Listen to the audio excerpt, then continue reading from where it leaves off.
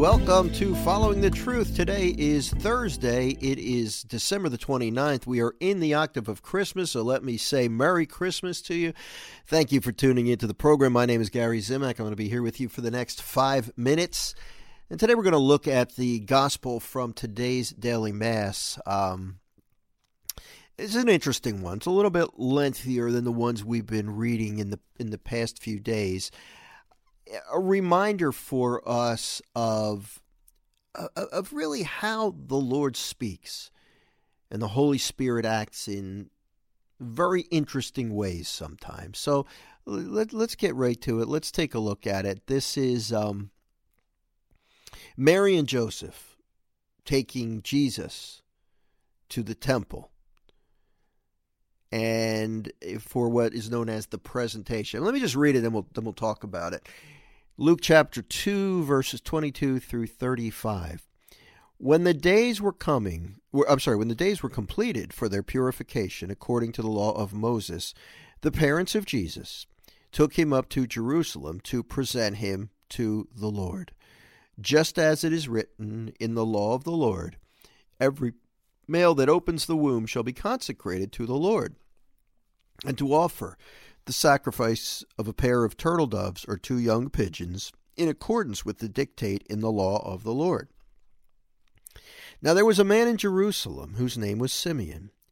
The man was righteous and devout, awaiting the consolation of Israel, and the Holy Spirit was upon him. It had been revealed to him by the Holy Spirit that he should not see death before he had seen the Christ of the Lord. He came in the Spirit into the temple. And when the parents brought the child Jesus to perform the custom of the law in regard to him, he took him into his arms. And he blessed God, saying, Lord, now let your servant go in peace. Your word has been fulfilled. My own eyes have seen the salvation which you prepared in the sight of every people, a light to reveal you to the nations, and the glory of your people Israel. The child's father and mother were amazed at what was said about him. And Simeon blessed them and said to Mary his mother, Behold, this child is destined for the fall and rise of many in Israel, and to be a sign that will be contradicted.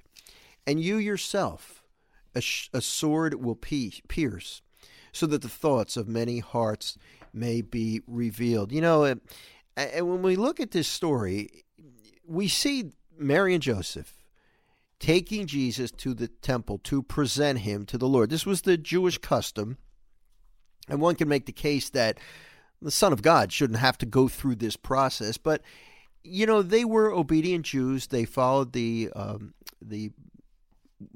commands of the law, of the Mosaic law, and this is part of the practice. But you know, I think if you look at this overall, the big picture, you see God's work at taking place in the ordinary. Because you see this man Simeon, this holy man who was told by the Lord that he would not die. He would see the Messiah before he died. He was led by the Spirit to go to the temple. Now, Mary and Joseph weren't going to the temple to fulfill a prophecy made to Simeon. They were just doing what they were supposed to do. And they took Jesus there. Simeon got his prophecy fulfilled, and he also spoke to the Blessed Mother. So God spoke through Simeon, who was there to see the Messiah and got to see the Messiah, but God spoke to Mary through Simeon when she gave him this message, saying that you're going to have to suffer, Mary. There's going to be suffering ahead for you. So we see how God works in these ordinary circumstances. And I'm going to give you that message today. Take it for what it's worth, apply it to your own life, and remember that just keep your ears open, because he is always speaking in the ordinary circumstances of your life. See what he says to you today, okay? God bless you, and we'll talk to you next time. Bye-bye.